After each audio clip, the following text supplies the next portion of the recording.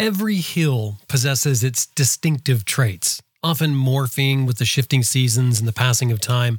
For an adventure motorcycle rider, this translates into sort of adopting a one-of-a-kind strategy for each hill ascent. Now, just thinking about that can give you a headache. However, Clinton Smout from Smart Adventures has a magic formula. And once you learn the magic formula for hill climbs, you'll be powering up those hills and leaving your riding buddies sitting at the bottom wondering just who this new rider really is. Today, on Adventure Rider Radio's exclusive rider skills program, The Magic Formula for Climbing Hills. I'm Jim Martin. This is Adventure Rider Radio. Stay with us. We got a good one for you.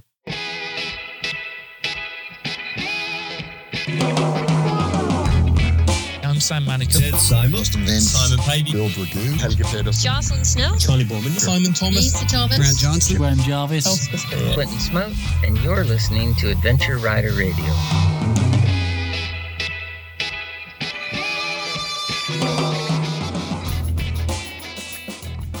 Best Rest Products is the maker of the Cycle Pump, the best tire inflator for motorcyclists. It'll inflate your flat tire in less than 3 minutes. Made in the USA, comes with a lifetime warranty. They also distribute Googletech filters, cyclepump.com. And Green Chili Adventure Gear offers American-made, heavy-duty luggage systems for all types of motorcycles. You can turn any dry bag into luggage using their strapping system. And of course, Green Chili Adventure Gear is tested in extreme weather and terrain to withstand the abuse that adventure riding gives it. Tough, reliable gear, greenchiliadv.com. It's wind pressure that powers the Moto Breeze chain oiler. No electrical or vacuum connections. It delivers the oil to a felt pad on your swing arm. No nozzles near your sprockets. 1 ounce of oil gets 1,000 miles or 1,600 kilometers. Get more miles from your chain and sprockets. MotoBreeze.com.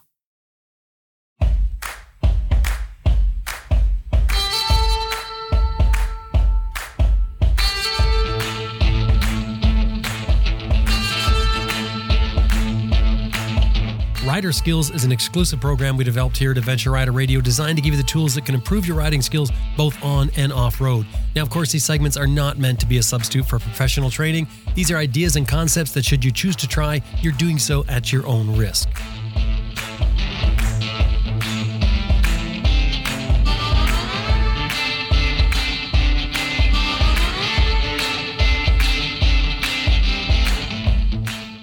Well, today we're talking about the magic formula for climbing steep hills, as well 6 common yet avoidable mistakes that novice riders make while doing it. Clinton, welcome back. Hi, Jim. How are you?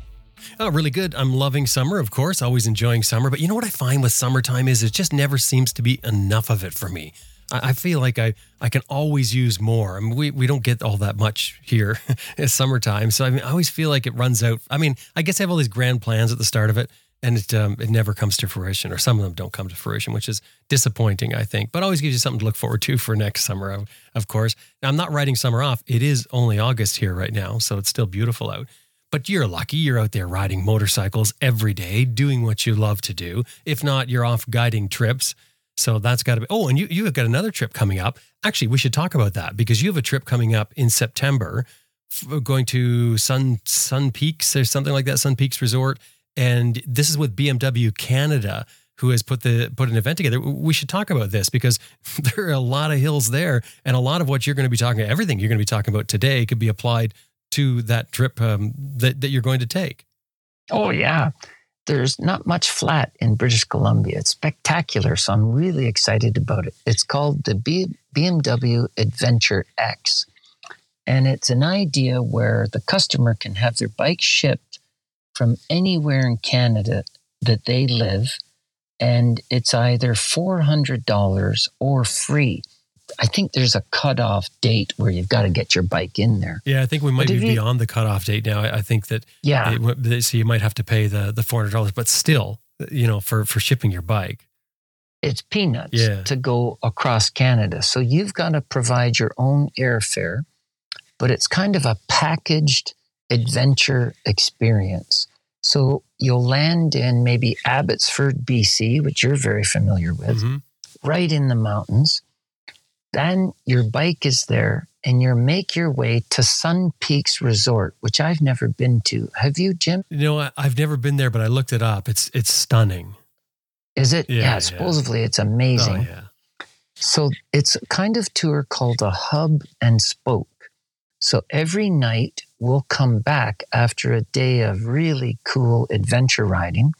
We'll come back to the Sun Peaks Resort. So all of your meals, accommodation are paid for. If you need adventure bike tires put on, there'll be a crew there to assemble them. I'm not sure if that's me or not, Jim. I've been asked to go out and help, so I'm really excited to be there. You mean you changing the tires? I'm not sure if that's me or not. Crew, right? They said there will be a team, so it could be me. I don't know what I'm doing. I'm wondering if you're teaching people to climb hills. Well, that could be. What I'll do is just say, have you heard of Adventure Rider Radio? Go listen to this. But this is very cool. And it's in September you're going, right? Yeah, it's a 5-day experience. The fees, I think, high 5,000s, almost 6,000. Mm-hmm. But the idea is everything is taken care of. So it's really to show people what adventure riding is all about from a BMW perspective. So there'll be new bikes there that people can try. The dealers are involved, so you can ship your bike from a local dealer across Canada and you just fly to it. Mm-hmm. And I've ridden in BC with what's called the World Trophy, but that was 10 years ago. So I'm really excited to go back, and it's a perfect segue because, wow, will there ever be steep hills? Oh, yeah. This is right up your alley, too, because I know you love to, not camp. You like to stay in it. But this will be like taking it to a new level for you now. Big time. Because it's a big, fancy resort. Yeah, it'll be really exciting. And they have room for some more if any listeners want to come and they live in Canada. Mm-hmm. And I think it'll be a building process that'll be replicated around the world in different countries as a way to market adventure touring and adventure riding. Mm-hmm. But it's a great way, if you haven't done a lot of adventure riding, to do it with support. You're not by yourself. There's some nut at the back with tools and a tow rope and stories to tell you at dinner. That's me. And there's a sweep truck behind me. If you have any issues, there'll be a spare bike for you. You're not going to be stranded out there. You don't need a satellite phone because I'll have one. The people up front have one. It's a very professional way to get into adventure riding with support. Mm-hmm. And you don't have to follow 30 people. There'll be, a suggested time to leave in order to get back for dinner. And you'll be given GPS coordinates, maps. And as long as you stick to the route, I'm coming up behind and a sweep truck behind me. So there's lots of support. Yeah, it sounds very cool. I would love to go. I won't be able to do it this year, but I would love to go on something like this. And it's neat. They're advertising with us for the event, so I'm pretty stoked about it. I think it's just a great thing. I mean, the more events you have for motorcycle stuff, the better it is for all of us, right? I mean, the more there is going on out there, it just develops more of an industry. So I think it's amazing. And this is in Canada, so I mean, it's like the first ever in Canada. Yes. I'm so excited. The riding will be out of this world. It'll be fantastic. But for me, Jim, the most fun is sitting around tables, having a coffee, or I'll have a root beer. I'm allergic to alcohol. But yakking with fellow bike nuts about adventure riding. What bike do you have? What part of Canada are you from? That's the fun to me. I wouldn't want to do that trip all by myself. It's kind of that camaraderie you build between riders. Yeah. It's fantastic. That's part of my, next to riding, that's a close second as far as favorite. So I'm really excited. Hey, Clinton, do you need somebody to polish your bike and carry your stuff for you? I need an assistant, Jim, because there'll be 30 of them. What if there's 2 flat tires at once, Jim? What are we going to do? That would be horrific. That's right. I have a brand new 1250 I'll ship out for you. It's yours. Right. Wow, that'd be amazing. But I'm sure you have far more qualified people standing at your side, ready to jump up to that opportunity. No, I doubt it. Just wing it. That's all you need. Well, let's get into talking about hills, because today we're talking about the magic formula for climbing steep hills, as well 6 common yet avoidable mistakes that novice riders make while doing it. Okay, let's dig into the magic formula. And of course, we don't want to give this whole magic formula away. We're going to work our way through it bit by bit and start with one piece at a time. So let's just talk about what we're talking about here as far as steep hills. Yeah, I think the contrast is the gentle hill that you would do off-road is the gravel road dips down and then it goes back up. Usually you don't even have to change gears. You could probably do it sitting down. Wouldn't be thought of as difficult. It's just normal riding, but the road happens to have a dip in it. I think when people talk about steep hills, these are ones that you kind of go in your head, yikes, on the approach. And, you can't see the top of the hill. This is pretty steep stuff. So whether you're in the mountains and you're doing a pass or out in the forest doing it, steep hills can be very intimidating for good reason. If you don't do it properly, that means you're probably going to be stuck part way up the steep hill, and that can be ugly. Well, I guess the real obvious thing is when you come up to a hill and you take a second look and think, oh, how am I going to tackle this? That's the kind of hill we're talking about. Not the kind of hill where you just pour on more throttle, like you're saying, and climb up it. You're going to do that. These are the hills where you stop and you look at it and think, whoa, and maybe the question is even, should I even do this? Can I do this? Exactly. That's what we tell people. If you don't have the opportunity, you know how I jokingly say, always let your friend go first. I think I've heard you say that, yeah. If you don't have a friend there, and this is a new hill for you, you've never seen it or tried it before, is it a good idea, especially if you're riding solo? Is it a smart idea to say, you know what, I'm gonna go for it? You may only go for part of it, and that could be a real problem and danger. Well, and worse than getting stuck could be tumbling back down. Yes. Gravity has a way of helping you back to the bottom. And sometimes we're on our bike, and other times you're wondering, as you tumble down the hill, is the bike chasing me? Okay, well, let's tackle the first part of the magic formula. So what is probably, I guess, is this the most important thing that you're going to talk about here, the first one? I think it is, because without this first one, the other two of the three magic formulas, it doesn't matter about them. You have to have momentum. In my opinion, that's paramount to being able to get up a steep hill. So the first step, to be clear, you're talking about momentum. This is what we're talking about. The first step is momentum, understanding that. So I think most of us understand, I think everybody understands what momentum is, but in motorcycle terms, just explain that. I would say it's how much throttle you would need to get up that steep hill, how much speed on the approach that will help carry you up the hill.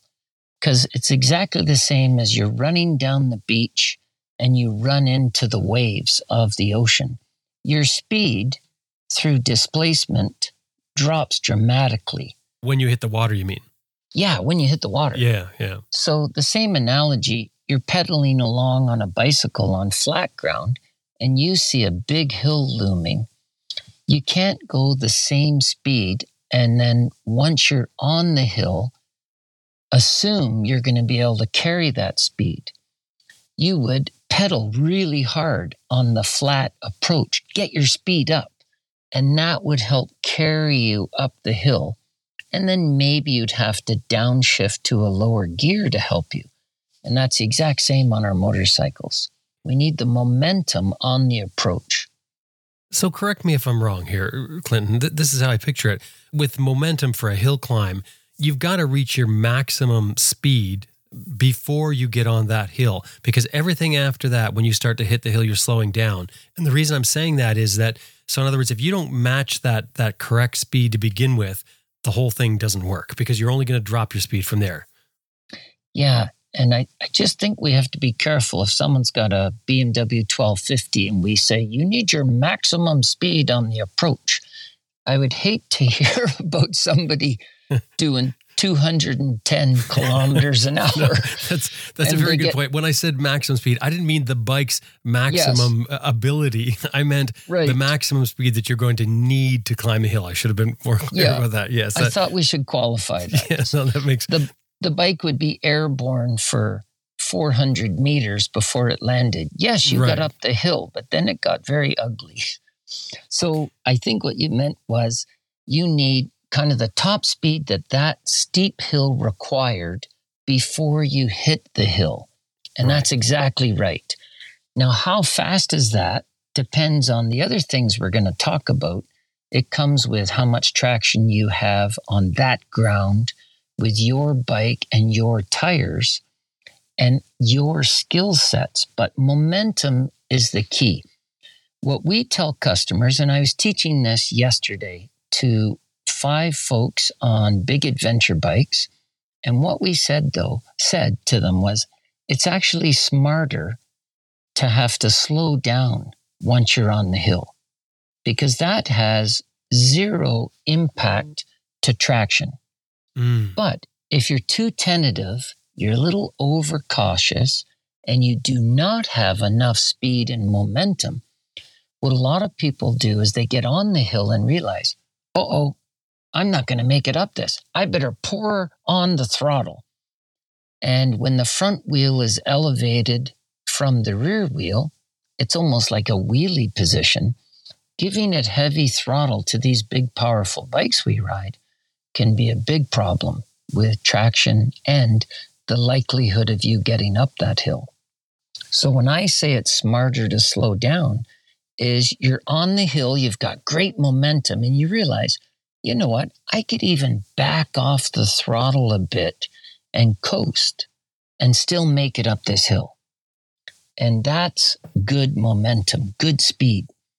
So what we asked these 5 participants yesterday is pretend 3/4 of the way up the hill, you should be able to pull your clutch in, hit your kill switch, and coast the last quarter of the way up. And that gives them an idea of, I could slow down towards the top if I'm going too fast. And that has very little effect on success getting up. But trying to speed up while you're on the hill usually creates wheel spin at the back tire.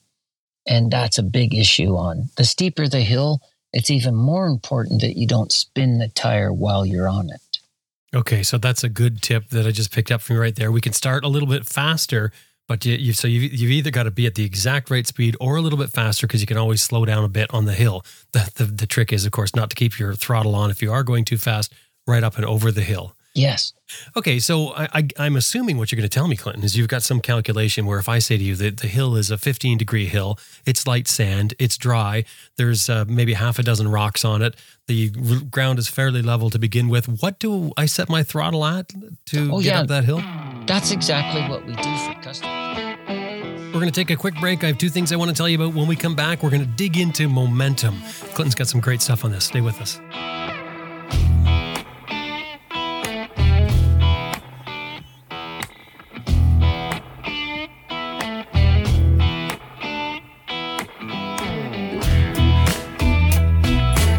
Anyone that spends much time in the outdoors in cool weather will already understand the concept that it's easier to stay warm, to keep yourself warm, than rewarm yourself after you allow yourself to get cold.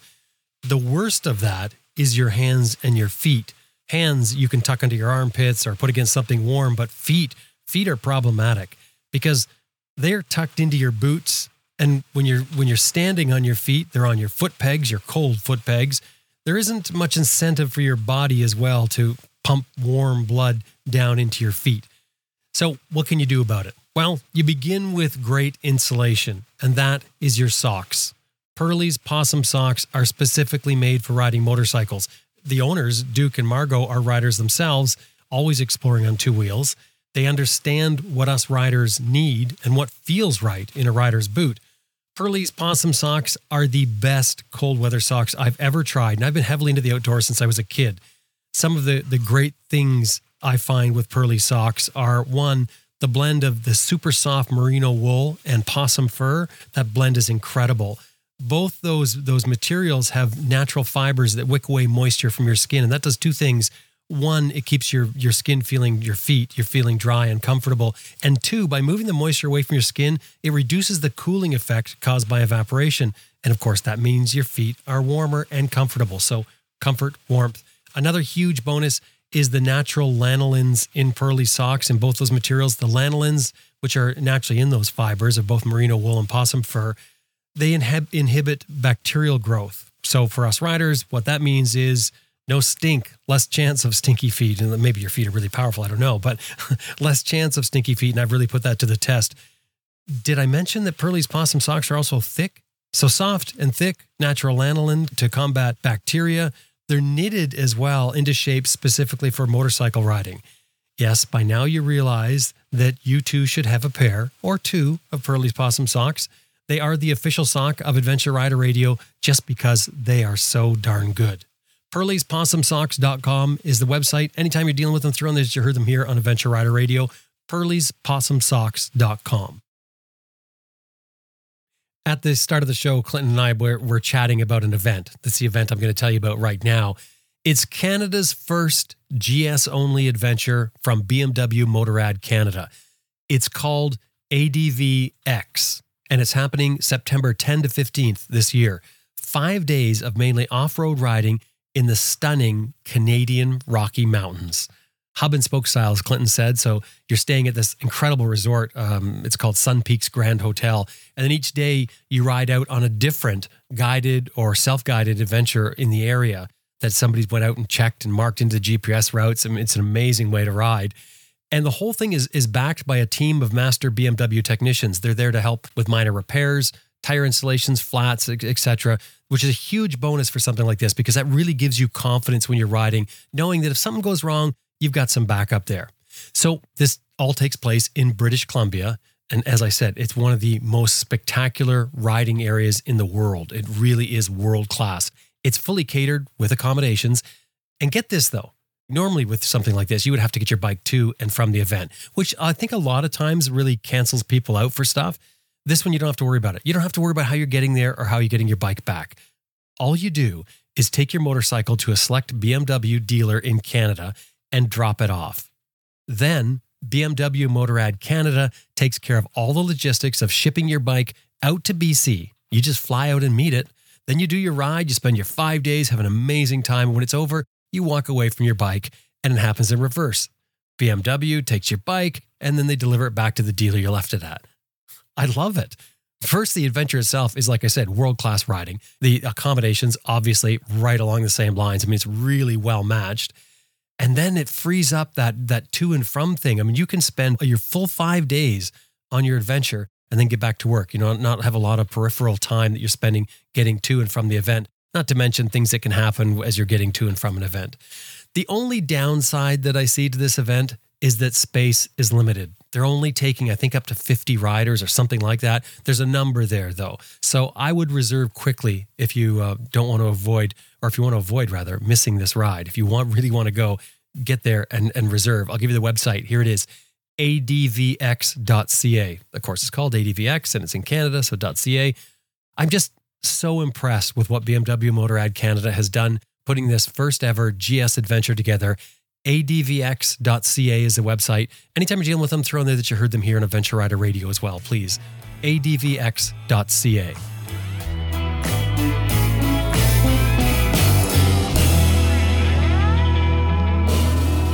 Got some calculation where if I say to you that the hill is a 15-degree hill, it's light sand, it's dry, there's maybe half a dozen rocks on it, the ground is fairly level to begin with. What do I set my throttle at to get up that hill?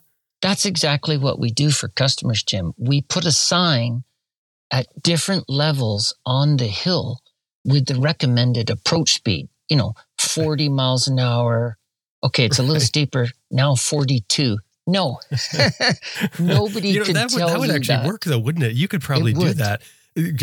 post a sign saying you'll need roughly this speed to get up. And of course, I'm just giving you a hard time with it, with the calculations, because the point I'm trying to illustrate that I know you're going to talk about is that momentum is so much.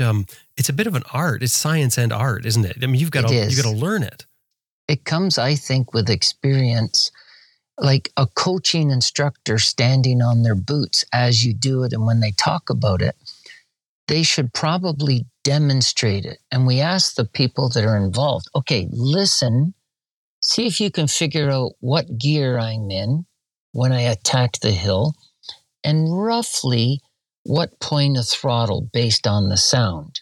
And you'll kind of get a visual idea of how fast or slow I was going up and then back down, of course. But the going up part, it is basically, it's about how much experience and skill you have. And that only comes with practice. Right. So the feeling when you're going up the hill is that you mentioned, you're starting off fast, you're slowing down as you get up the top of the hill. When you get to the top, there's a certain feeling that you're expecting. Can you talk about that? Yeah, it's elation. You made it. Because I was thinking more of the feeling of going up and over the top, so you know that you've got the momentum rather than the elation. Yeah, I get that too.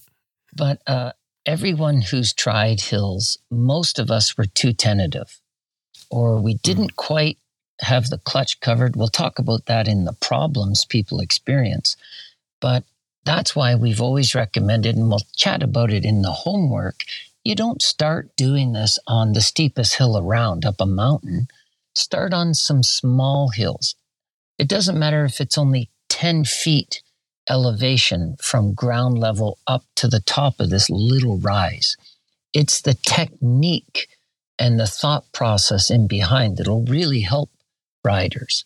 So what we'll say is, on the approach, make sure you give it a shot of throttle while you're still on the flat. And then 3/4 of the way up, pull the clutch in and see if you can coast up the rest. That is giving the rider a little bit of a feel for the momentum required on that particular slope traction and what rate they're on. So when you reach the top of the hill, your momentum should be down to just a very slow speed. I mean, you're basically going over the top and you're rolling along at, 10 kilometers an hour, 6 miles an hour, something like exactly. Above a wobble speed. Wobble speed to us, for most riders, is under 10 kilometers an hour, 6 miles an hour. It's very hard for most riders to have both feet up on the pegs and go less than 10 kilometers, 6 miles per hour. The bike starts to wobble. So we call that a wobble speed. So if you're doing 40 miles an hour at the very top of the hill, there could be a drop off on the other side with a long way down to the bottom. So if you have to jam the brakes on at the top of the hill, you should have backed off the throttle long before. We call it scrubbing off speed. You can usually do it on a hill with merely your right hand. Just roll off the throttle, slip in the clutch to take the power away from the back wheel, and you coast up, dropping your speed as you crest the hill. Okay, and you've already said this is going to take practice to figure out. Can I just ask you before we go on any further with this momentum on, because it's obvious what's going to happen if the person isn't successful. What are the methods for stopping? Like, let's say you haven't got enough momentum to begin with. So when people are practicing this, and I know we're going to get more into this in the homework section, but what do you do? How do you stop? How do you get yourself turned around? How do you come back down? Yeah, so just in case we got the momentum thing wrong, or maybe it's rocky, you're bouncing around, and that drops your momentum, and you decide, you know what? I'm not making it. I have to stop. The instinctive way to stop is the way we do on the road, flat ground. You pull in both levers, clutch and front brake, and you put your feet down. Well, guess what happens on the steep hill? When you stop and the front tire is higher than the rear tire, there's a weight transfer that goes back that puts mass and weight on the rear tire. The rear suspension is compressed. Now, at the other end, the front forks are actually elongated. They're taller, and there's very little weight if your bike's pointing upward on the front tire. Now, what you've done is you've pulled in the clutch, so there's zero engine braking now, isn't there? Mm-hmm. Because you've got your clutch in, it's in gear, but you've got your clutch in, you've got your engine running, and you're hauling on that front brake like it's the, the last thing on earth. You've put the front brake on, but all the weight's on the back wheel. So guess what happens to the locked up front wheel? There's going to be some screaming, Jim. You go skidding back down with that front wheel locked up. And that usually involves a crash. So I didn't understand this system until I became a BMW instructor. And I thought, whoever invented this is brilliant. And it's hard to do, but it's something that I recommend people practice. I think we've talked about it on previous shows, but it'll sound nuts at first. But when you're still moving on the hill and you realize, holy crap, I'm not going to make it. Step number 1, leave the clutch all the way out. This is the first time that Clinton will say, you do not pull the clutch in or have 2 fingers. Doesn't matter. Leave the clutch all the way out. Then what we want you to do is stomp as hard as you can on the back brake, the foot brake. What happens is the bike stalls right away because I didn't pull my clutch in, which is the hardest thing to remember. Because when have any of us stopped without pulling the clutch in?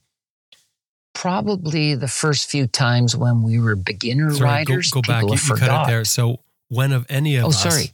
That's okay. Yeah. When have any of us, Jim, ever stopped without pulling the clutch in? It's such a muscle memory habit that we would do that without even thinking. Well, on a steep uphill, when you have to stop and not crash backwards, we don't want you to touch the clutch. Leave it out, stomp on the rear brake, the bike stalls. Now, it doesn't go anywhere because first gear is kind of like an anchor that you've thrown out onto the hill. All of the weight transfers going to the back wheel. The back wheel's hooked up to first gear via the drive shaft, belt, or chain, and the bike is stationary. It's held there. So it's almost like you've got it in park if it was an automatic, or you've got, it's like putting the rear brake on. It's like you're holding the rear brake on, except in this case, you're free to put both feet down, whichever foot down that you need on the hill, and the bike will stay there because that rear wheel's locked up. Exactly. So I have a question for you with this. Now, you said that this is for the BMWs. What if it's not a BMW? Oh, it works with every bike. Oh, it does? Oh, absolutely. It's what I was saying with, it was a German instructor that taught me this when I became a BMW instructor. No, I know. I think it's funny, though. You BMW riders, you're always thrown out at this BMW thing. That's right. I have lots of other bikes, Jim. I've tried it on a T7. It's exactly the same. Right. One difference is that compression in an engine will, when the piston moves up and down, even in first gear, when we do this stop on the hill with the clutch out, there'll be a little motion of the piston. Subsequently, the back wheel will revolve half a revolution until it grabs and locks. But once the bike is stopped, you don't need to touch another brake for the rest of this exercise. First gear holds it there. Okay. Then what we do for the turnaround, because you're composed now, you did a shoulder check. None of your chucklehead friends were dumb enough to follow you closely up the hill. So you don't have to worry about them. We can turn around and go back down. Let me just interject there, because what you should be doing is when you come to something like that with a group of people, wait till the the person in front of you makes it all the way up to the top and is over the lip before you start running up. Seems obvious, but I'm always surprised at how many people will run right up behind the next person. Exactly. So in this instance that we're describing, I was the dummy that volunteered, or my buddies say, Clinton, you're an instructor. You go first. Okay. And I'll fall for it. But they're just giggling down at the bottom and they're all chatting amongst themselves. Now, there's no way. He's not going to make that. And they were right. So none of them have even started their bikes. They're just waiting for me to turn around and they're giggling, thinking, okay, let's see how he does this. Well, the way that they should see it happen is with both feet down, the bike's in first gear, the engine shut off, don't touch the clutch or any brake. Turn your handlebars full lock to the left, then put your right foot up onto the brake side foot peg and kick your left boot as far away from the motorcycle as the length of your leg allows. So both cheeks of your butt are off the seat towards the left side of the bike. So that means my bike is leaning uphill. We don't want it to lean downhill, Jim, because that's one long step. Mm-hmm. So now it's leaned over. I've got the bars turned as far as they'll go. Now what I'm going to do is extremely slowly, I'm going to slip the clutch in very, very gradually. There's no hurry here, because if you pull the clutch in right to the bar, that bike with gravity is going to whip around backwards so fast, you'll probably crash there. So it's extremely sensitive, gentle clutch release. Don't pull it all the way in. As the clutch starts to slip, it's going to allow the back wheel to turn backwards. Now I'm going to move maybe 1.5 feet or so. Then I'm going to let the clutch out and recompose myself. I'll reposition my left boot. I'll have a look around. Okay, I got a long way to go. It's got to turn a lot more to pivot around. Then I'll slip the clutch in again. Move. Okay, hang on. You cut out. Oh, so sorry. You said you got to turn a lot more. Go start there. Yeah, so you've got to turn a lot more. That's why you look around and see, how am I doing? Where am I in space? Because most people are looking at the ground. So at this point, you're sort of sideways on the hill. Yeah, I'm almost there. So you keep slipping the clutch, moving your foot, leaning up the hill until the front wheel pivots around backwards in an arc, a circle, until the point where gravity isn't helping you anymore. You pull the clutch in and nothing happens. The bike's almost perpendicular to the hill now. Then, no brakes, clutch is fully out, keep it leaned uphill, and move the front wheel with the handlebars full lock to full lock 5 or 6 times. Left, right, left, right, and left, right. Exactly. And what happens, Jim, is the front tire crabs down the hill 6 inches or so every time you do this. The more lean you have uphill, the more the sidewall of your front tire bites the ground. If it's standing straight up and down, it doesn't move very much. So it's important you keep it leaned way up the hill. Now, I'm pretty well pointing downhill. I'm still completely in control and composed because my clutch is out. First gear still holding me. Then when I'm ready, I put a brake on to hold the bike in place. I use the front now because I'm pointing downhill. The weight transfers on the front tire. I pull in the clutch, fire up my bike, and I go back down the hill that I couldn't make it up. And I do then 2 choices. I either decide, you know what, that hill is nuts. I'm not going up there. Or 2, I decide, you know what, I think I can make it. I just didn't have enough momentum. So I'm going to hit the hill on a faster approach speed so that my speed helps carry me up the hill without a loss of traction. Okay, I thought you were going to say when you get to the bottom, that's where you have to tie up your laces and tell one of your buddies, no, you go ahead. I'm going to be there in a second, even though you're wearing buckled boots. Yeah. Send them up there. Okay, and you were saying about working the bars back and forth and how it crab walks down the hill. I was just thinking, where you can try that, and it's really easy to see the effect of it is just with a bicycle. Put a bicycle on any sort of a hill sideways and work it back. It doesn't take much at all, and you'll see how well that movement works. Exactly. And what I'll see in extreme mountain bike races, that bike's worth more than some of my motorcycles. So it weighs 20 pounds or something. So when they get to those steep hills, they jump off, pick it up, and run up the hill.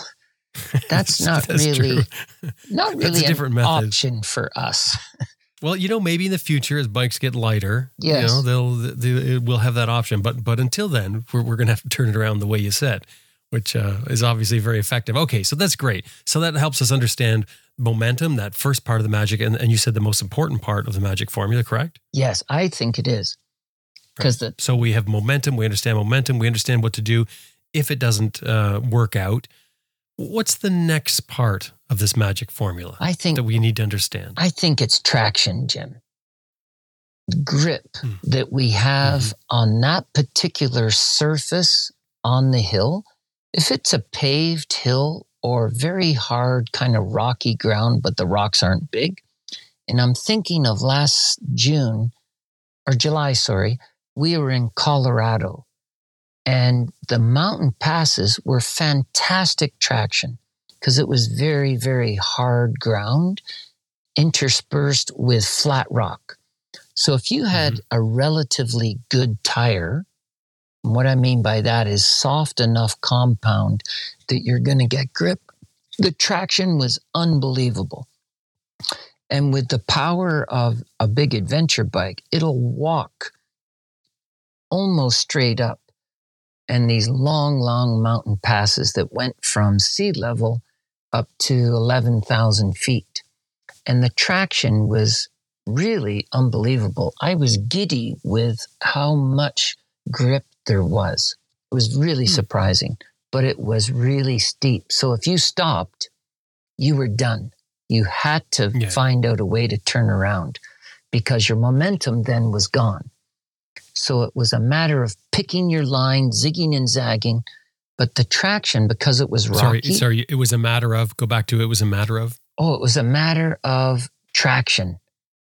Because it was so grippy, we could just idle up in first gear with the torque that a big bike provides. I was going to say BMW, Jim, but it's any kind of bike. Any big bike. Any kind of bike. I like that. Yeah, they would all walk up there. I think you could have got a Goldwing up there. There was so much traction. It's interesting when you're saying this, and I think about how it works, how just a little bit of movement will keep you going. But as you said, if you stop, the chance of actually getting going again, like there's such a huge difference, you know what I mean? In that tiny little space of a small movement to no movement. It is. And that's why, I was at the back, well behind the people who decided they wanted to try it. But they didn't really have the experience, which we're going to talk about later. So their judgment in how much momentum they needed wasn't really there. Despite the fact they had good traction, when they hit a rock and it was disconcerting, they shut the throttle off. And that meant no more forward momentum. They had to stop and put a foot down and try not to fall backwards. And they just kind of were there shaking when I passed them because I can't stop because I'm in the same boat. So I had to go up higher than they were till I got a spot where I thought I'll be able to continue if I can get them going. Park the bike, walk back down, turn their bike around. And sometimes they were a little too scared to drive it down the steepness. So I would take it back down to where it was, a little bit easier for them. And then walk all the way back up for my bike. So just to be clear, because what we said just a minute ago was to make sure that your buddy, whoever you're riding with, has cleared the hill before you come up. What we're talking about here, these hills that you're talking about rather, are so big that you'll be 20 minutes, 25 minutes or whatever. I mean, you've got to give some distance. So I guess if the hill is super big, what you've got to do is give adequate distance so that if there is problems ahead of you, you've got to see it. You can react and do some sort of avoidance. Exactly. And the big thing with me as the sweep rider on these commercial trips I do, I have an idea in my head that I'm responsible for those people who are in front of me. And generally, they're the least experienced participants on the tour. Because you know how, okay, let's go riding. The most experienced people have their helmets on and done up first. They're on the bike. Yeah. And some people, and I'm generalizing, but I meet so many customers in my job. We had 5 folks yesterday, 4 men, 1 lady. Before we even got on the bikes, Liz said to the group, I'll ride at the back because I don't want to hold anyone up. And she was by far not the least experienced or tentative rider. But sometimes men will have an overestimation of their riding abilities. Yeah, I think we've talked about that. And women will downplay them. So I won't hear any of it. The proof is in the pudding. And I tell them, you don't have to ride at the back. You can ride wherever you want. The idea is we're not going to see how fast we can all go. The slower you go is going to make it a better learning experience for those guys who just want to go fast. Well, as we all know, it's pretty easy to ride a motorcycle on flat, straight ground. To go fast, you could almost let go of the handlebars. It'll keep going. So the slower you go is better. That'll challenge the people behind you. Okay, so now you're talking about traction. So does traction, are you referring to traction only in getting enough momentum to begin with, or does it come into play the whole way up? Yeah, it all the way up, because the ground surface, when it's not pavement, is really affected by the environment. So it could be hard rock when you start. Then there's a little water crossing on an angle coming down the mountainside. So now it's going to be slipperier over the wet rocks. Then you get through that. You've burned the moisture off your tires. It's kind of dissipated. Then there's some sand and very loose gravel on top of the hill. Or maybe you came to a dirt, grassy, or muddy section as you're going up. So traction is a huge variable. And it's a finer point of riding is we talk about in practice body position on the motorcycle relevant to climbing steep. If you envision a tree that's on the side of the hill, isn't it going straight up? It's not on an angle. Mm-hmm. So your body should be leaning forward, chin over the handlebars or the headlight, so that you're looking like the straight tree as you pass them. But if you're sitting back too far or standing back too far, that lightens the front end too much. And if there's good traction, you could have problems with that. The bike front wheel could come off the ground. So the way I picture it then is, as far as when we're talking about traction, is our choices are, one is the only thing to do with traction is either have a knobbier tire or pick a better route, if there's one possible, if you could do that. So in other words, if you could avoid the sand and go up a rock face, a flat rock face, you're obviously going to get more traction with any tire. But otherwise, it comes down to your tire choice to begin with, which happens long before you even came to the hill. Correct? Yes, I agree. So I think we talked about on another podcast, Jim, me being an idiot and leaving the stop tire. We're going to take a quick break here. I've got two things I want to tell you about. When we come back, Clinton's going to get into some tire tips and, well, a bunch more. Stay with us.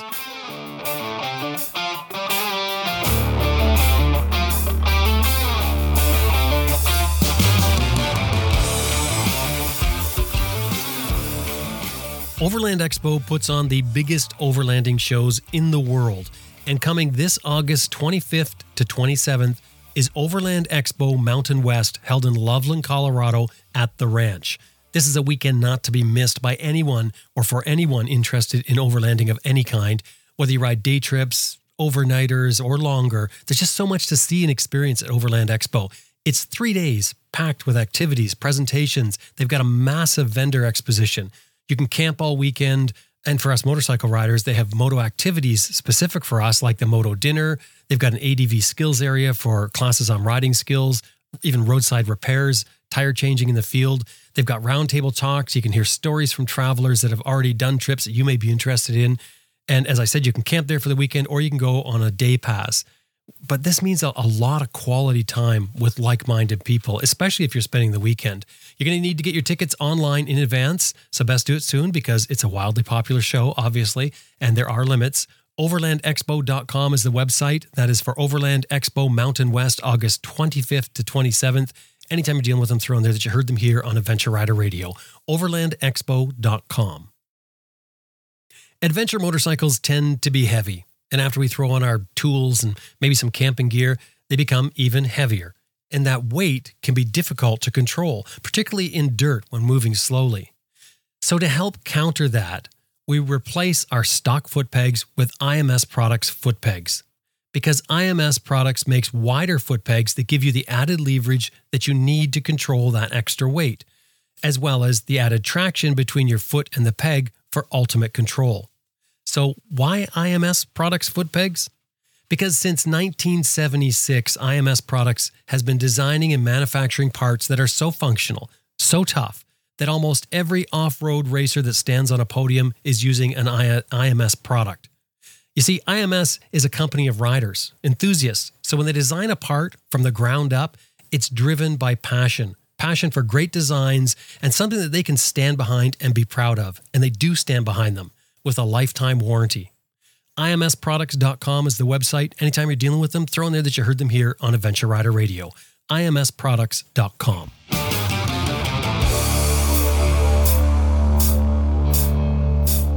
Yes, I agree. So I think we talked about on another podcast, Jim, me being an idiot and leaving the stock tires on a T7 Yamaha that I shipped to this is in Baja, Arizona. right? Yeah. So I read all about the trip. The trip organizer, Clint, said, you know what? It's 70% pavement. And then there's some gravel roads. And remember that old road to the Mission we did years ago? That's a little bit of sand. And I'm thinking, well, you know, at my skill level, the 80% pavement, 20% dirt tire should be fine. Because it was a really cold day when I got the bike assembled. And I don't know if you remember, we were snowmobiling then in February when I had to ship the bike. So I tried test riding it just to break it in a little bit because it's brand new. I crashed twice in my own driveway, Jim, because it was snow and ice. So I thought, okay, I'll break it in Phoenix, Arizona. We'll ship it by truck, then fly down. So I left the stock tires on when I should have known better. You know, I talk and preach about having the right tires to everybody that goes on these trips. And there's Clinton, the hypocrite, on stock tires. I got to ask, why did you do that? Why didn't you just swap the tires out? I was cheap and it was really cold. So the thought of being outside spooning tires on, I thought, to heck with that. That makes sense. Yeah. No, it doesn't, but I'm an idiot. No, but I mean, I understand your thought process. I get that. Okay. Yeah. And I would have been fine other than that day from hell, the trail from hell, where we had, you know, 1.5 feet of sand that was like flour. And so when I was on steep hills in Baja, I had to have way more momentum on the steep hills I attempted because I didn't have the traction and grip with the stock tire. Right. So if you have the wrong tire for the steep hill you're envisioning, you got to go faster to get that momentum because you're going to lose traction with a stock tire. I didn't have a good tire for what I was trying to do. And that was a big problem. And of course, the faster you go, the higher the risk is. Yes, there's definitely a factor involved. One of our instructors says, ride at the speed you're comfortable crashing at. Yeah, I like that. And there's a little bit of truth in that. You can't go flying wide open in third gear up these steep hills because when you hit something that makes you lose traction or it's a little obstacle, log, rock, root, the higher speed problem makes it a lot harder to recover from hitting that obstacle or losing the traction because the rear wheel could slide right out. Mm-hmm. And at speed, that's way harder to recover from. So obviously, if you're thinking tires, I mean, without getting into the whole tire thing, knobbier tires are going to give you more traction in most things, I guess, unless you were going to slick rock or something like that. Yes. And I'm a big fan of softer compound tires. So it's a compromise I convince myself is worthwhile, Jim. I don't care if they last 3,000 miles if they're soft and they're going to give me really good grip when I need it. And that's a big part of my success in riding tough sections or steep hills is the tire that I have. So it's not just your skill. Definitely not. It's the tires that you run. You've mentioned the name of the tire before. What is it? Well, there's less availability in the brands that I really liked. There's one that's 5 years ago. I absolutely loved a brand that I found. It was a little more expensive. It was called Anlas Capra X. They're made in Turkey in the same factory as Heidenau. Now, Heidenau 10 years ago, you could get a lot of kilometers out of those tires. But 10 years ago, in my opinion, they were very hard compound. So you sacrificed grip for longevity of kilometers or miles. That wasn't a tire that met my demands. I don't care how long it lasts. I'll put 2 sets on in a summer. Because it's like using premium gas versus regular gas. If your bike calls for it, you're happy using it. It costs you more, but it has peace of mind for you. Tires are like that. Now, having said that, though, Heidenau tires, for instance, if you needed mileage and you were on the highway, then that would be that type of tire that lasts longer would be your choice for that sort of thing. So it just all depends on what you're riding. Exactly. Terrain-wise. And so this Anlas Capra X, because it wore out so quickly, people didn't buy them because I'm the minority nut of adventure bike riding because I don't want it to last 20,000 kilometers, 16,000 miles. That tire has got to be a hard compound in order to do that. And what often is the case, not with old tires, but from my experience, that causes the front tire to be very loud when I do ride on the pavement, which is disconcerting for me. I wear earplugs on the highway, and if it's still loud, it takes away from my enjoyment of the ride. Where those Anlas Capras were so soft, I would wear them out in one tour, a week-long trip, but they were quiet and gave me fantastic grip everywhere I went. So these are so soft, they leave a track everywhere you've ridden. Exactly. So the distributor phoned me, goes, Clinton, you know what? You're the only nut buying those tires. I can't bring them in anymore because they're not selling. So I bought 12 tires that he had in stock, and I have 1 set left. I keep them in a black plastic bag so the sun doesn't harden them as quickly as exposed tires do.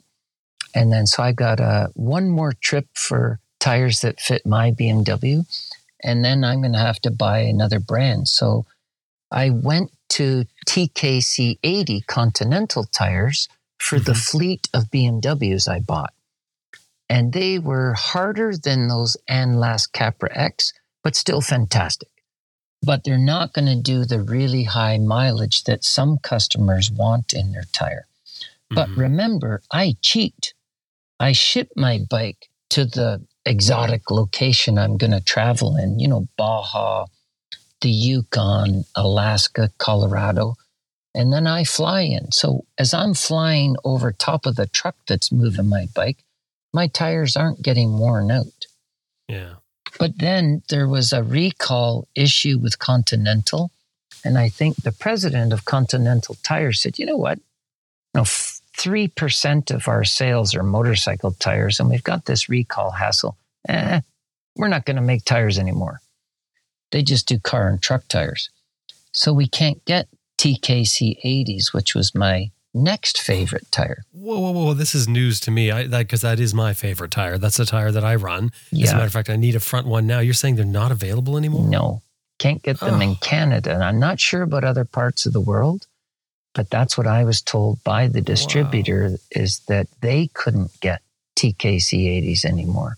That's horrible. But the benefit is, unlike 20 years ago, now there is tons of tire manufacturers making great adventure bike tires for us. So you can go on any forum and people will give you their reviews of tires that they've chosen. So that's what I'm doing now. But I'm the rarity that wants something really, really soft and quiet. Most Right. people will go for longevity and they don't care about the noise. Clinton, can you talk about tire pressure for a minute? Yes. And how that affects things, and maybe even give some ideas of what tire pressures you may run for something like this? Absolutely. There's many different thoughts. When did I become a BMW instructor? 2011.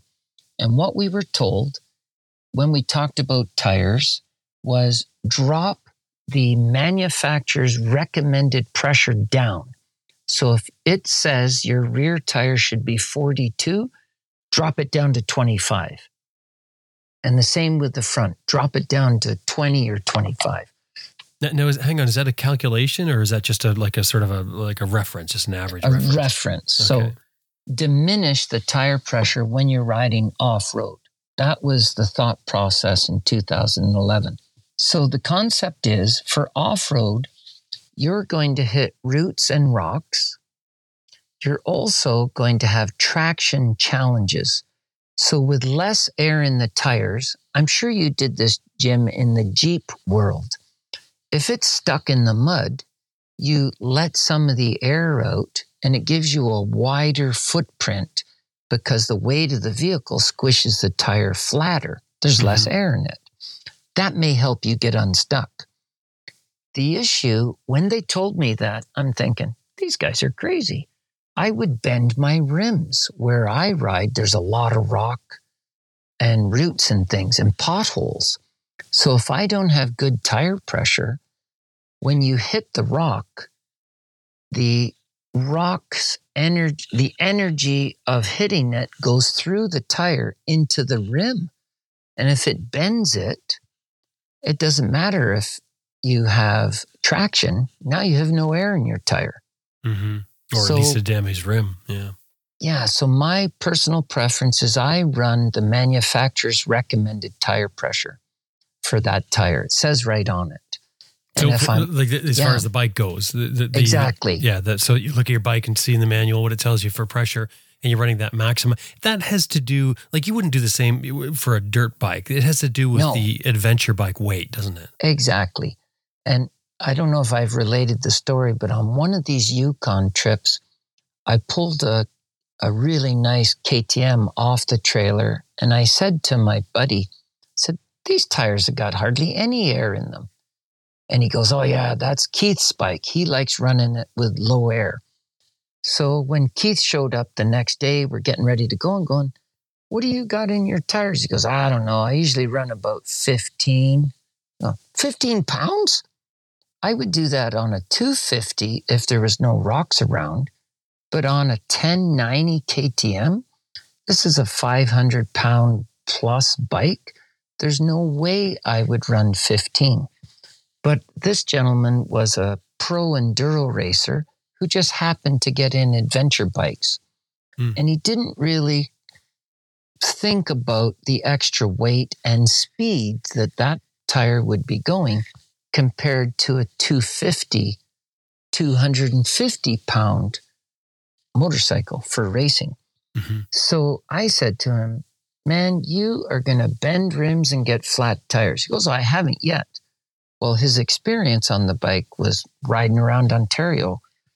Roads are a little different in the Yukon. They don't have the municipal budgets to grade the potholes out or pave the rough roads. So despite my warnings, no, he was adamant. That's what I run, man. 15. So guess who was on the side of the road on the first day with a flat tire? Mm-hmm.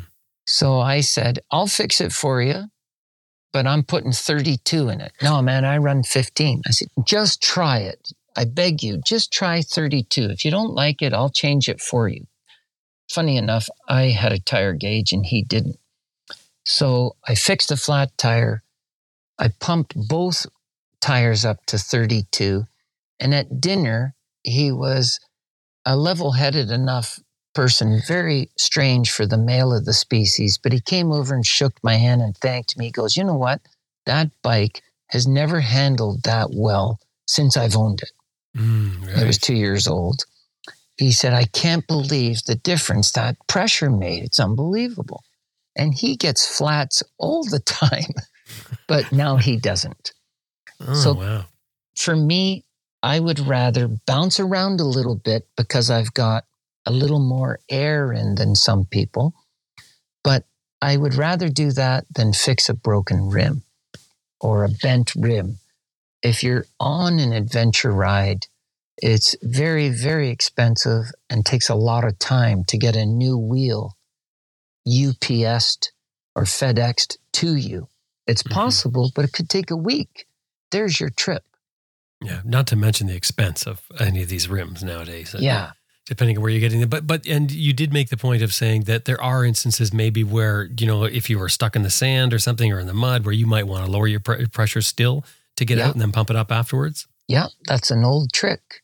The last time I did it, I went into an underground in Ottawa, Canada, and there's a long line up in front of me. We were supposed to park down there. Then we were going to do a little shopping. So I'm stuck on this long down ramp into the underground. And when I looked up over top of the cars, I see a Winnebago. Sorry, you cut out. You're stuck on the long ramp. Yeah, we're stuck on this long ramp. And when I looked over top of the cars, there's a Winnebago jammed into the entrance. Its refrigerated unit or air conditioning unit is but smashed into the roof. So I parked my bike, leaned it up against the brick wall, left it in gear, and I walked down, and everybody's arguing because when you get 10 men together, you'll get 10 opinions on how to get that thing out. Stuck. Yeah. Everybody's an expert. And they're all arguing, no, drive it forward. It might break that thing, but then you'll be all right. You're in. And I'm thinking, well, how's he going to get back out? And there's plumbing in the underground. Yeah, that's what I was thinking. The pipes that are sticking down underneath. Yeah. Then I heard other people say, no, we'll get a couple cars and we'll drag it backwards. Has anybody got a chain? No, nobody had a chain. So I went down, found out who the owner was. And I said, you know what? Let's let some air out of your four wheels and your truck will back up that hill. So once we did that, it broke free. Then the hardest part was getting all the chuckleheads to agree whose place they were to back out in order so nobody would steal their place in line. But we did it. And that was a great instance of the tire flattens out with less tire pressure, but you can still run on it. Mm-hmm. But you just don't want to hit any big rocks because it will bend. Most critically, if your bike has those solid rims, it might have 5 metal spokes rather than 55 tiny spokes. The tiny spoked wheels that come with most adventure bikes flex. That's part of your suspension when you hit rocks and roots and logs and stuff. If you could slow down a video of it, you'd see the spokes flexing so you don't wreck your rim. Mm-hmm. The solid wheel, there's not much flex there. So the most vulnerable component is the round rim. It's going to bend. And we've seen that on, I guess, the last 3 years, I've had to fix 3 rims in Baja and in the Yukon, where people have hit rocks in the sand, or up there in the north, there's a lot of potholes. And I was able to rebend one with a blowtorch and a crescent wrench. That was a KTM wheel. It's very tough. The other one on the side of the road, I used a rock to get it round, and it fixed. But I would rather not do that. So I check everybody's tires in the morning.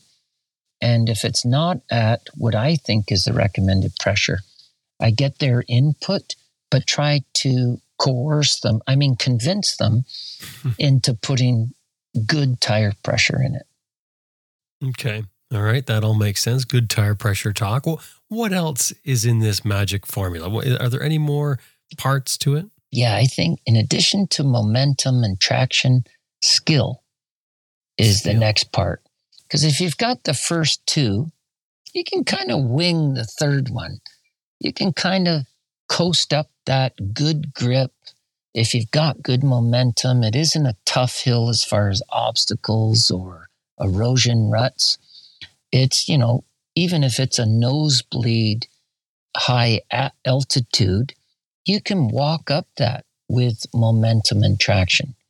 But it's when the first two are compromised a little, that's when skill comes in. Skill and experience also help you determine what momentum is required for your bike, the steepness of the hill, and the available traction. So skill is something you develop through experience. So this isn't going to be something that you can buy off the shelf, read about, or watch a video. This is something you actually have to do. Yes. And thank goodness for YouTube, because it shows us exactly how to do it. You can easily just go out and do it. No, you really do need to burn some gas. You've got to get out there and practice it, which we've got some great tips, Jim, for homework to try this. Okay. Use your friend's motorcycle. That's one of the tips. Okay. Hang on 1 second though. So the magic formula, momentum, traction, and skill. And skill is going to take some work It does. to get this down. I think skill and experience are that third component, and you don't get skill without experience. You can get lots of experience by doing it wrong, but having good skills that get you to the top of the steep hill, that's impossible to do without practice, which is the experience. Okay, so we've got the magic formula, momentum, traction, and skill. Now we're going to talk about common mistakes. And I believe that you have, I think you've got six common mistakes that people make. So which one? Do we start with the most egregious or the most common? How do you do that? I think it's momentum. So is that the most common or is that the worst one? It's the most common reason why people don't make it up to the top of the hill. Okay. It's the most common time when Clinton says under his breath, shoot. Now I got to get off my bike, walk up the hill, pick them up, turn it around. Shoot. Mm-hmm. There's sometimes another adjective, but it's usually because they were tentative. They just didn't give it enough gas on the approach. So you run out of momentum halfway up the hill. Then they add throttle, which leads to a lack of traction, and they don't get up the hill. So they lack the skill and experience to choose the proper momentum. Exactly. Okay. And so the beauty of taking some rider training, not plugging, come to Canada and learn this. You could do it anywhere, but having a buddy maybe with a bit more experience, watch their line, watch and listen to the sound of the engine. Try to figure out what gear they're on. You know what? I heard them shift into second. That will tell you reams of information that will help you when you try it. Mm-hmm. So just going out blindly by yourself is dangerous, and it's a gamble. You're throwing the dice. Is this fast enough? Is this the right gear? Right. It's just trial. It's a steep learning curve at that point. Whereas if you have somebody nearby that knows what they're doing, they can just simply, no, you're not going fast enough, or you've got to lean forward more, all those things that makes it better. Exactly. Now, where we reduce risk and improve confidence is we always start, we'll talk about later, with little hills. If you don't have the technique on the little one, what are you doing on a big hill? Sure, that makes sense. Yeah. But not enough momentum is the biggest problem. Okay. What's next? Not covering the clutch. You know, I've said before, Jim, they're going to put it on my gravestone. This is the nut that would not shut up about 2 fingers over the clutch. I talk about it all day long when I'm teaching.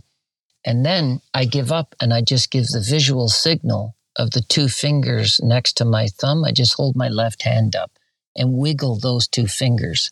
And that's enough to remind, got to get it back on. Otherwise, the guy's going to razz me about having nothing on the clutch, just hanging on to the left grip.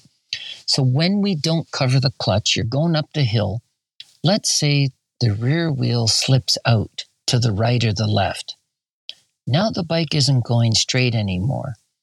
And what we found, and I found it myself, I can remember doing this as a kid. When our brains are panicked, you hear that little in your helmet, some screaming coming from your helmet.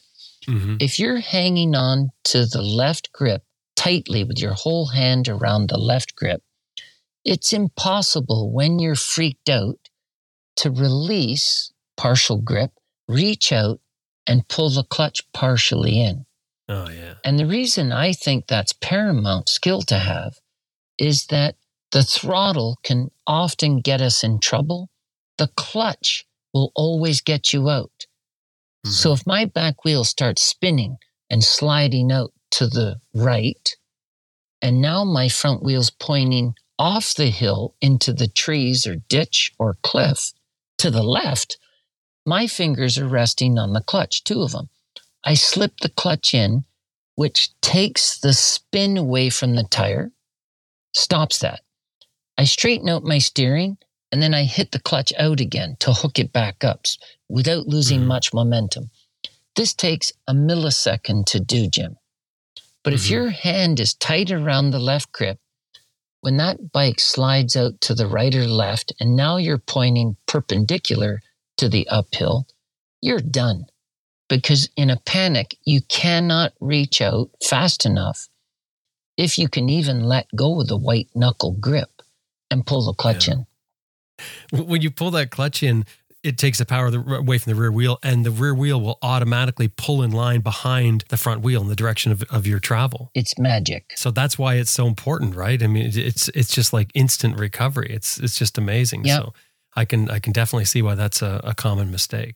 Where people may see it or they can watch YouTube videos of it is the extreme steep hills of a hill climb bike.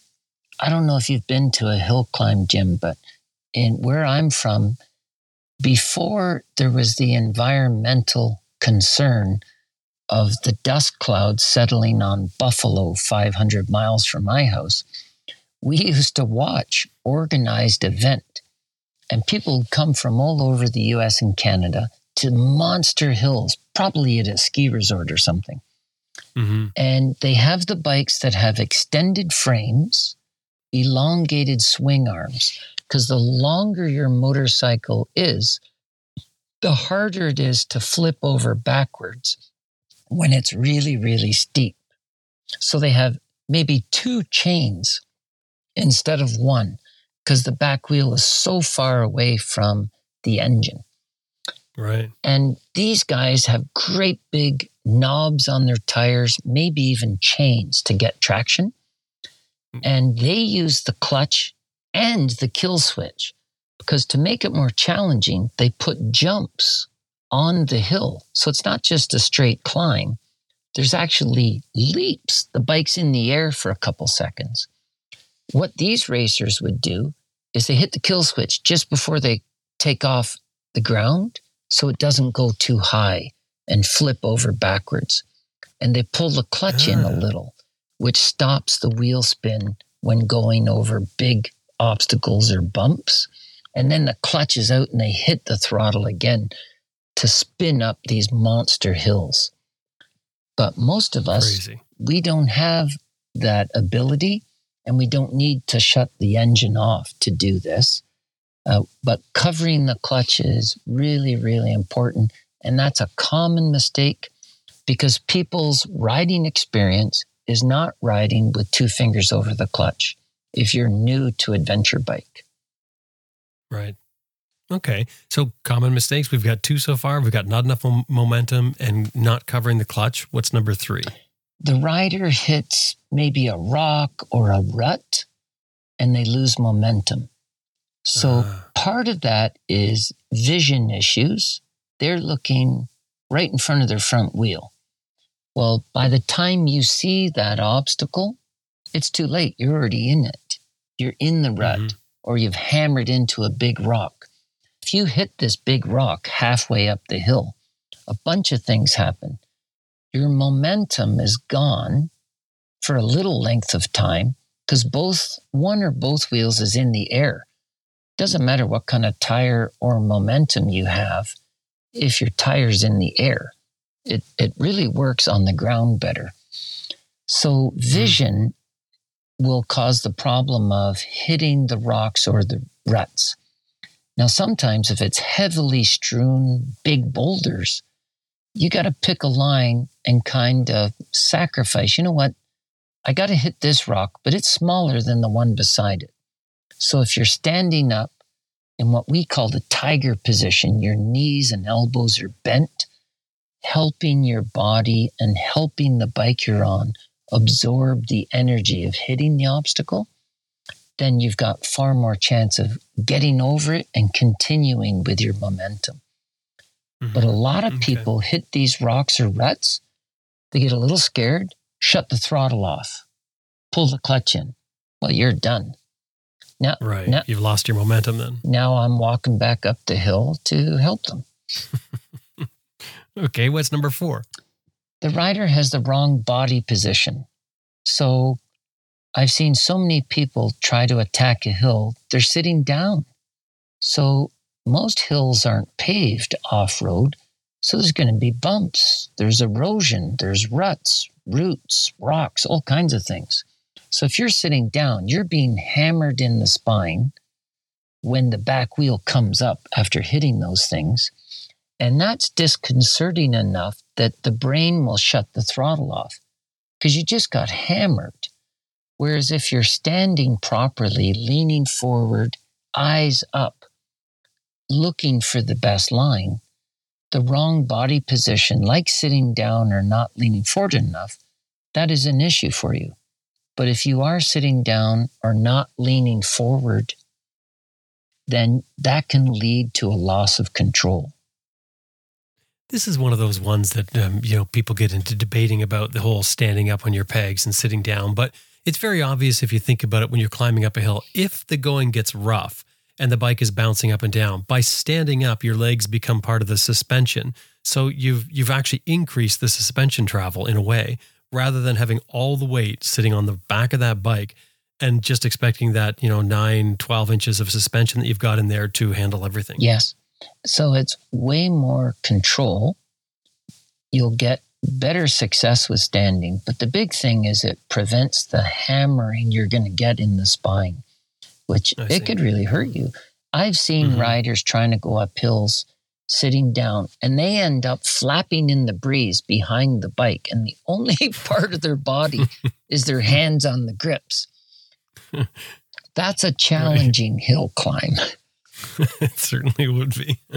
Okay, so just to recap here, not enough momentum, not covering the clutch, hitting rocks or ruts, wrong body position. What's number 5? The vision, not looking up the hill. I guess I just talked about it a bit, but if you're not looking up the hill far enough, it's impossible to pick the appropriate line. So without great vision, that rider's going to get stuck in the ruts. They're going to hit more rocks than the person with their head up, and they're going to bounce off the line that they would prefer into some other line, which may be the one that means they don't make it up the hill. So vision, I think most instructors, that's probably the most common coaching signal we give, is eyes up, eyes up. Vision is really, really important for everything we do. You're going down an interstate or a highway, you're going across the northern US or Canada, or you're on the Bruce Highway in Australia that I was on. It was really straight, not really windy and flat.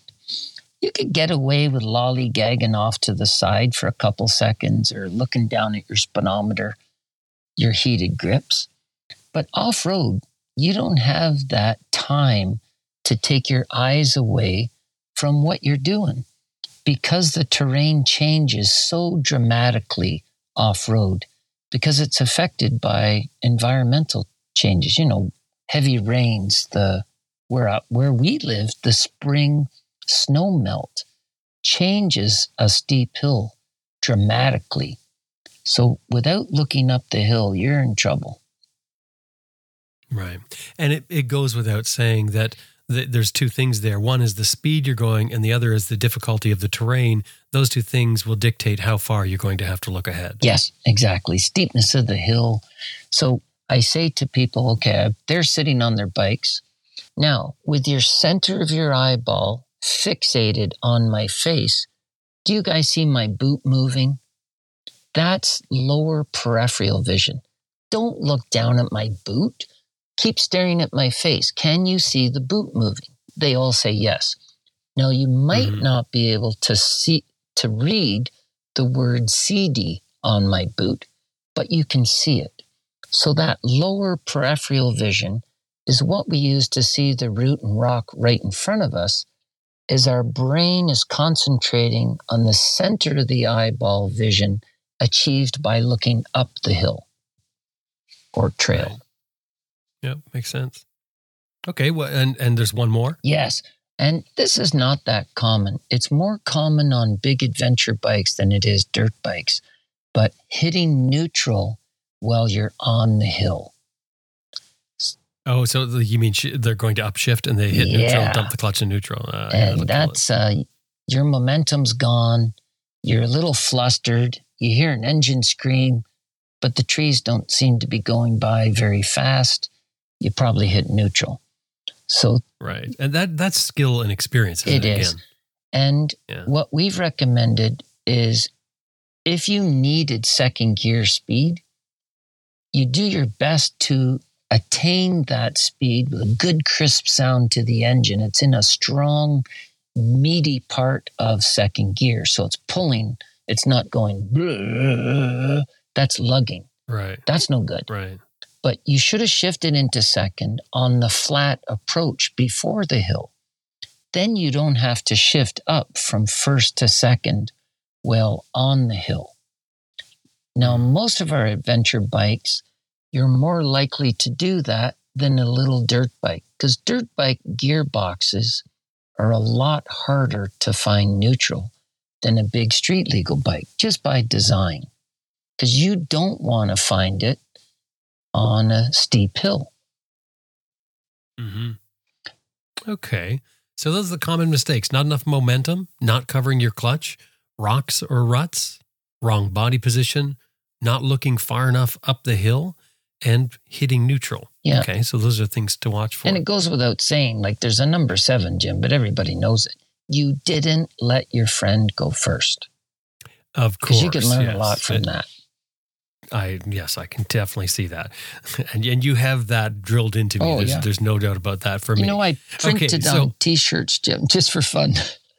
Yeah. It says, for steep hills, deep puddles, and large logs, always let your friend go first. I gotta. I'll send you one. Okay, that'd be good.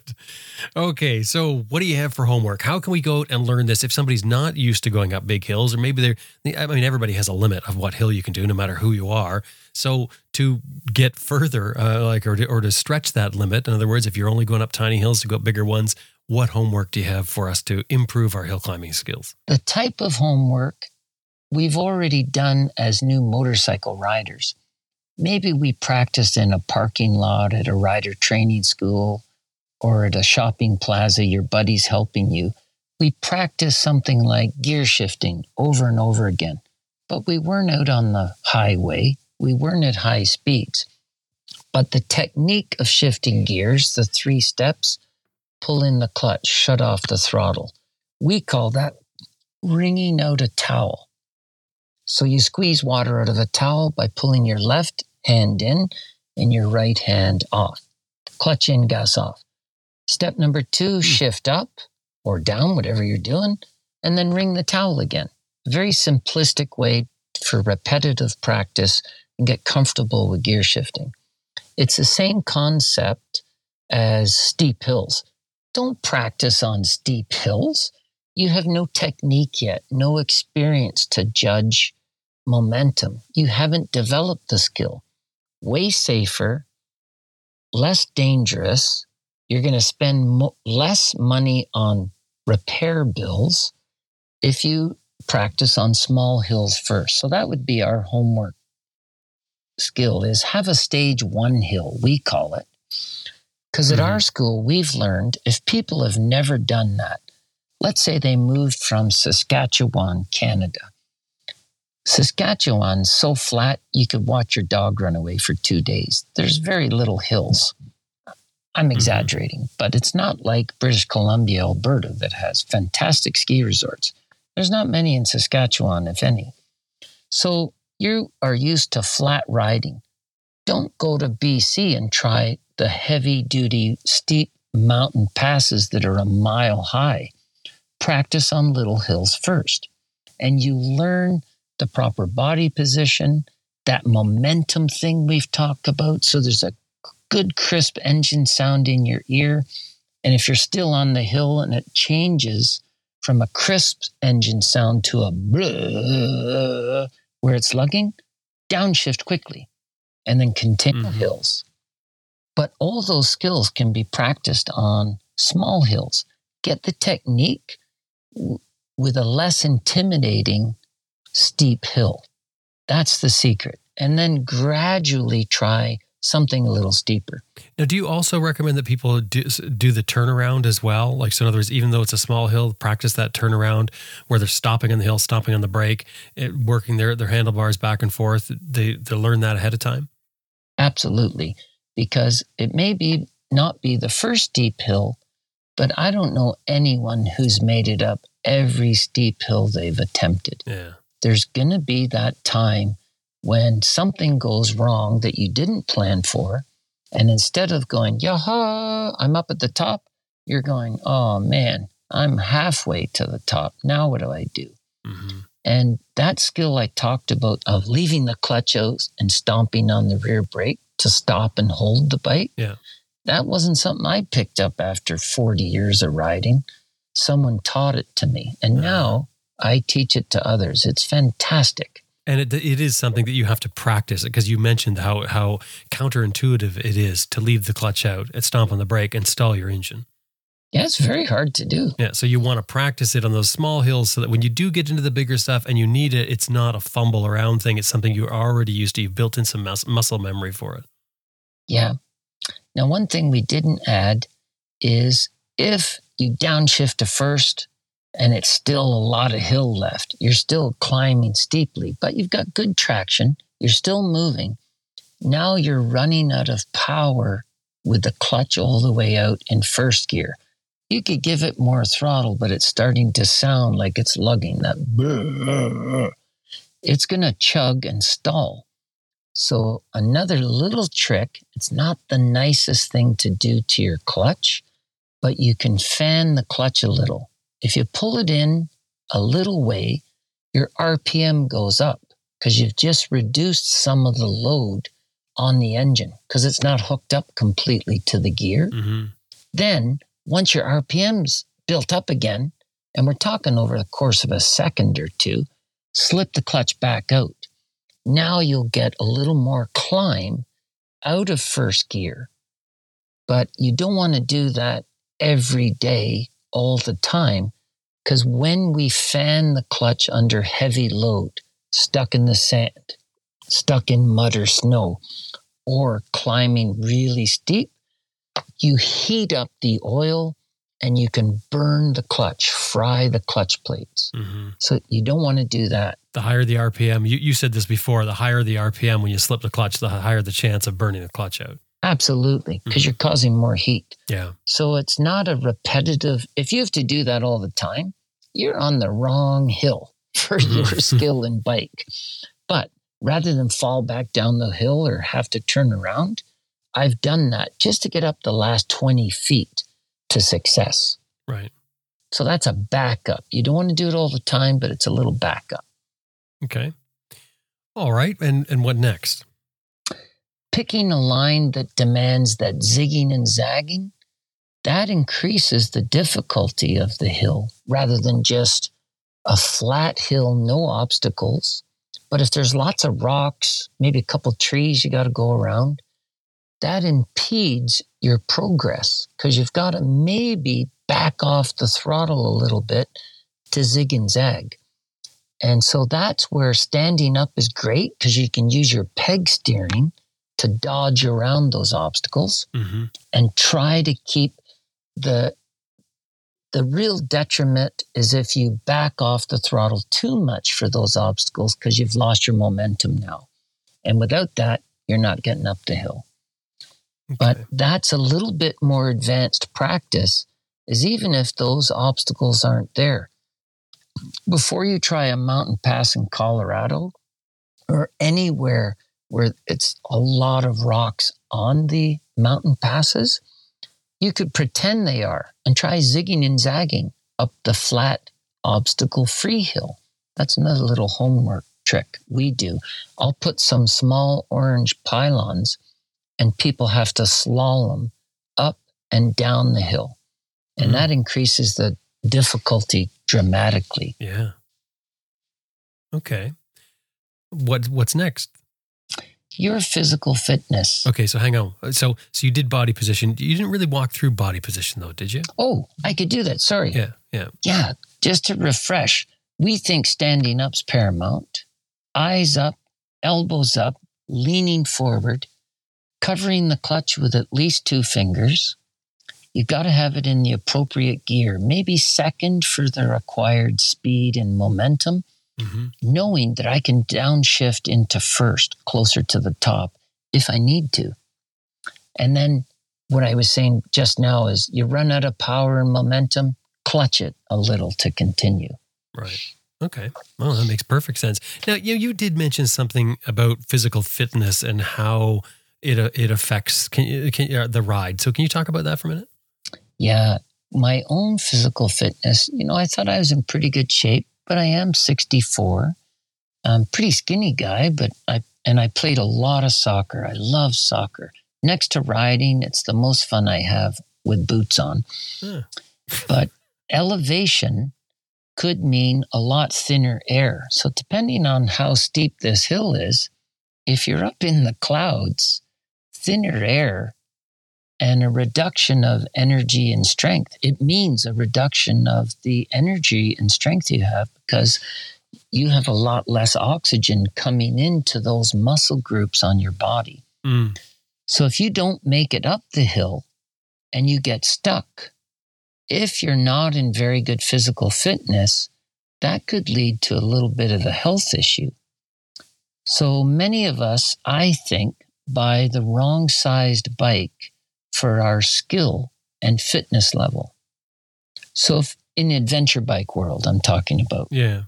If you buy how big's a Goldwing now? I think it's 1800 cc, Jim, or is it 21? I don't know. I don't know. It's I know there's 6 cylinders, 900 pounds. So if you're riding just paved, flat, relatively flat roads, the size, weight, and mass of the bike has less impact.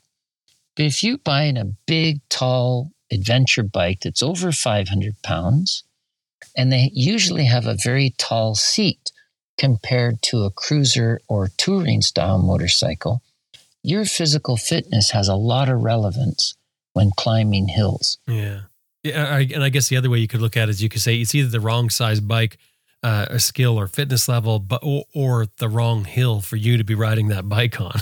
Yes. Right. So, you're pushing it too hard, I guess. Because as you're saying this, I'm thinking it is a spot where you can use a lot of energy, and you do hill climbing. It's stressful to do to begin with. It tends to be fast paced, but any sort of stopping and turning around and coming back down, having another go at it, that all drags you down, and you're wearing all your gear. And if it's hot out, that makes it even worse. So yeah, it's something you definitely have to keep in mind. Yeah. So in the past, people tell me I'm a little maybe blunt sometimes talking to customers, certainly as I age. But I listened to, wasn't a podcast, but it was a video that Chris Birch did. It was fantastic. And what he says to his customers, I'm going to adopt it without Chris Birch's permission. But it's fantastically more diplomatic than my approach. He said you didn't buy the wrong bike. You just bought your third bike as your first bike. I thought that was brilliant. And what he's saying is, absolutely, buy a 1250 BMW, buy a 1290 KTM, but maybe not as your very first bike if you're going to try harder off-road. Right. One other thing, Jim, I'd love to mention is if you don't have the stuff we've talked about in experience and skill, would it not be wiser to see if there's a way around? You mean around the hill? Yeah, without having to climb up the steep hill. If your first look at it says to you, I don't know if I can do this, maybe you should listen to that inner voice and not even try it. Because hills, when it goes wrong, it could ruin that day, possibly your trip or riding season if you wreck yourself or your bike. So attempting a great big climb because you saw some nut on YouTube do it may not be for you, because gravity has a way of helping you fall back down the hill, and that could really hurt. So use your head Yeah. and don't get influenced by the people standing around, because that's an easy one to fall into. And, you mentioned about, you walked, rather, you didn't mention, you walked through exactly how to turn around on the hill. And I just can't help but think how important that is, that skill of being able to turn around, because that's your bailout, right? And, if it doesn't go, even as you're trying, if you're trying something a little more difficult, you need that bailout. Yes. Okay, well, that's great, Clinton. That was wonderful, and learned some great things in there, and certainly laid it out in a simple way that people can learn how to, increase their skill level. Thanks so much. Our pleasure. Have a great weekend, Jim.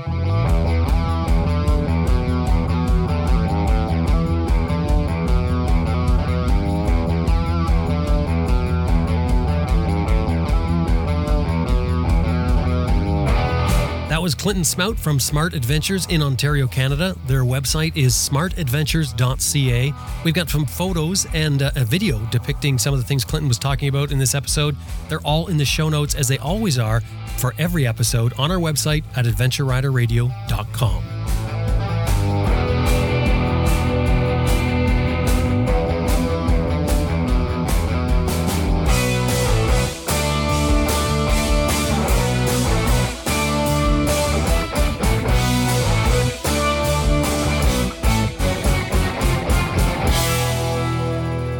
I just want to remind you that this episode has been brought to you by Green Chili Adventure Gear, greenchiliadv.com, Motobreeze Chain Oiler at motobreeze.com, and Best Rest Products at cyclepump.com. And we'd really appreciate it if anytime you're dealing with these companies, anytime email or otherwise, let them know you heard them here on Adventure Rider Radio.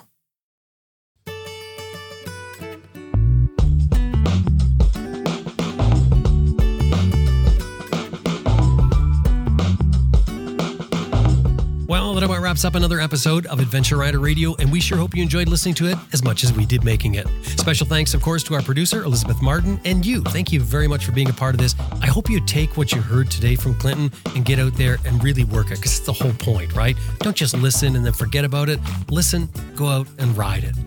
Anyway, get out there and ride your bike if you can, in particular if you're practicing this, like I said. My name is Jim Martin. Thank you very much for listening. Oh, and wait, let me just throw in here. If you're not doing it already, the show is built on a model of advertising and listener support.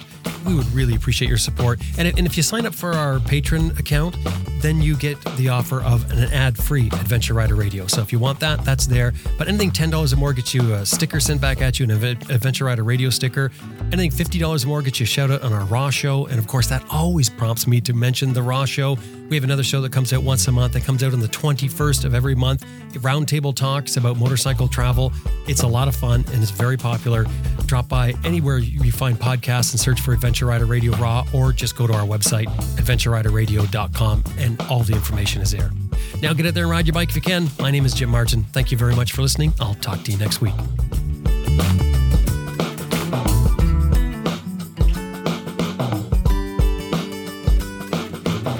Everybody, this is ADV woman Pat Jakes, and you're listening to Adventure Rider Radio.